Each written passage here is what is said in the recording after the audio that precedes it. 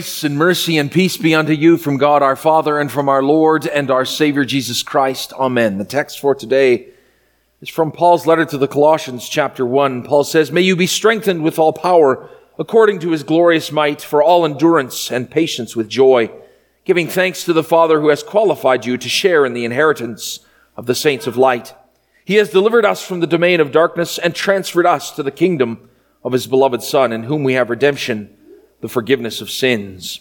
Dear friends in Christ, in November of 2018, an American man who was killed by an isolated tribe on a remote Indian island wrote to his parents hours before his death that he wanted to declare Jesus to the tribe's people and that they should not be angry with the tribe's people or with God if he got killed. John Allen Chow, 26, is believed to have been hit with a volley of arrows shortly after making land on North Sentinel Island, part of the Andaman and Nicobar Islands. The island, which is off limits to visitors without permission, is home to a 30,000-year-old tribe known to aggressively resist outsiders. Chow repeatedly tried to make contact with the tribe's people and managed to reach the island the day before he was killed. He tried to offer them gifts of fish and a football. I don't know if any of you remember this story, but it made the front page headlines in many papers and in online blogs. I did not make much of this news, probably less than I should have, but the Wednesday following this tragic death, I was sitting with a sergeant and my unit's adjutant, and this story came up in our conversation, and the sergeant asked me, "Why can't you people just leave other people alone? Why do you have to go and do stuff like that? Besides," she said, "look at what it cost that guy."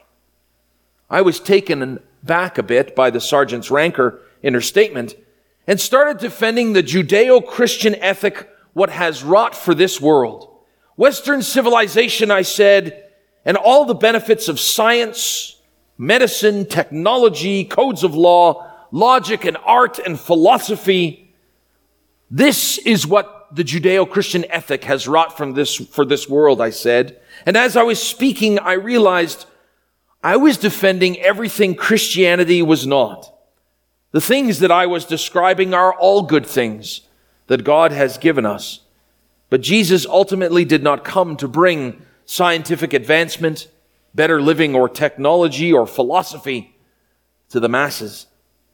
When Jesus is arrested by the Jews and he is standing before Pilate, Pilate asks him, "Are you the king of the Jews?" Jesus answers him, "My kingdom is not of this world. If my kingdom were of this world, my servants would have been fighting that I might not be delivered over to the Jews. But my kingdom is not of this world." What in the Sam Hill was I saying? I was reducing Jesus' work to vaccines and washing machines. Did I really think that this young man, John Chow, went to that remote island to open the door for paved roads? Or that the Watts family that we pray for, who are in Africa as missionaries, we pray for them every Sunday, that they're there so that people may be served and have improved medical care, and that alone? It is easy for me to forget, living here in Canada, that Christians have not always had it this good in the past, nor do they presently have it this good in other areas of the world. Today's epistle lesson, Paul is writing to the church at Colossae, and he reminds these Christians that they were once enemies and hostile to God, that they once walked and lived in sexual immorality, impurity, passion, evil desires, covetousness, and idolatry. Paul says that these people who are now part of the church at Colossae were once living in sin. In fact, he says they were dead in their sin, and the path that they walked led to one place and one place only: death.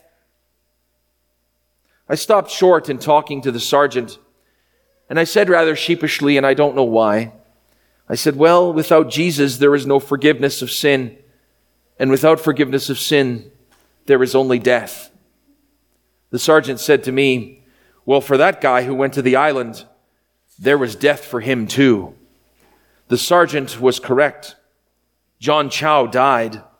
Those Christians at the church in Colossae died, and millions of Christians have died for their faith. To the world, this must seem like folly. John Chau is portrayed as foolish by the media. Most missionaries who give their life spreading the gospel are often portrayed as misled or not quite right in the head. What about us as we try to reach friends and family, co-workers and companions who do not know Christ as Lord and Savior? Are we met with open arms, open hearts, or open minds? Not usually. Usually we're met with derision, disdain, and dismissal. So why do it? Paul seems rather excited about the faith of the Christians at Colossae, saying, "We always thank God, the Father of our Lord Jesus Christ, when we pray for you, since we heard of your faith in Christ Jesus and of the love you have for all the saints." Paul is thankful for their faith in Christ Jesus, not because it increases his wage as their bishop or because new technology has been introduced to prolong their lives, but because their faith in Christ Jesus lays up for them an inheritance in heaven. How did they get this inheritance laid up for them? Well, because they have heard the gospel, the good news that Jesus took on flesh for them and carried his cross for them and shed his blood for them and died on the tree for them and rose from the grave for them and for us to give us eternal life. Why would John Chau go to that remote island? Why would Paul suffer prison for the gospel? Why would you speak of the love of Christ Jesus even though it may draw ridicule? Because we know, as Paul told the Colossians, that in Christ we have redemption, the forgiveness of sins.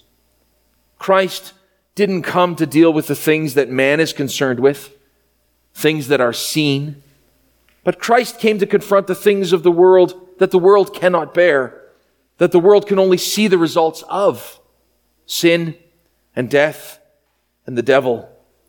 Christ's crib, his cross, his empty crypt crush cancer and crying and the corpse by giving us a kingdom that is not of this world.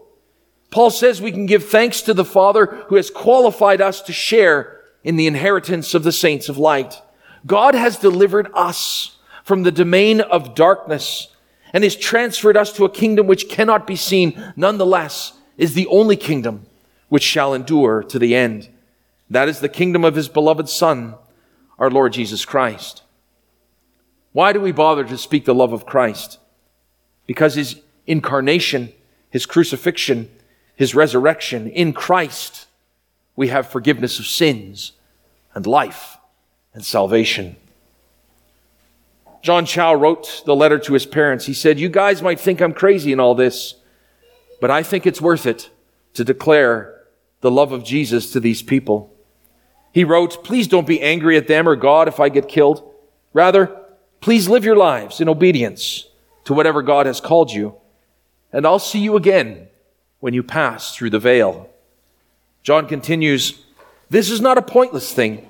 The eternal lives of this tribe is at hand, and I can't wait to see them around the throne of God, worshiping in their own language, as Revelation chapter 7 says." Dear friends, Paul says this: "Set your minds on things that are above, not on things of the earth, for you have died and your life is hidden with Christ in God." God has put your hidden life away in heaven to be kept safe with him, waiting for you until he comes again to bring you home. The world doesn't get John Chau's point for going to that island. In the moment as the points of those arrows drove home, taking John's earthly life, the point that Christ lived for us, died for us, rose for us, was made quite apparent to John the moment after, when Christ took John, as he will for all of us who believe, home. Thanks be to God.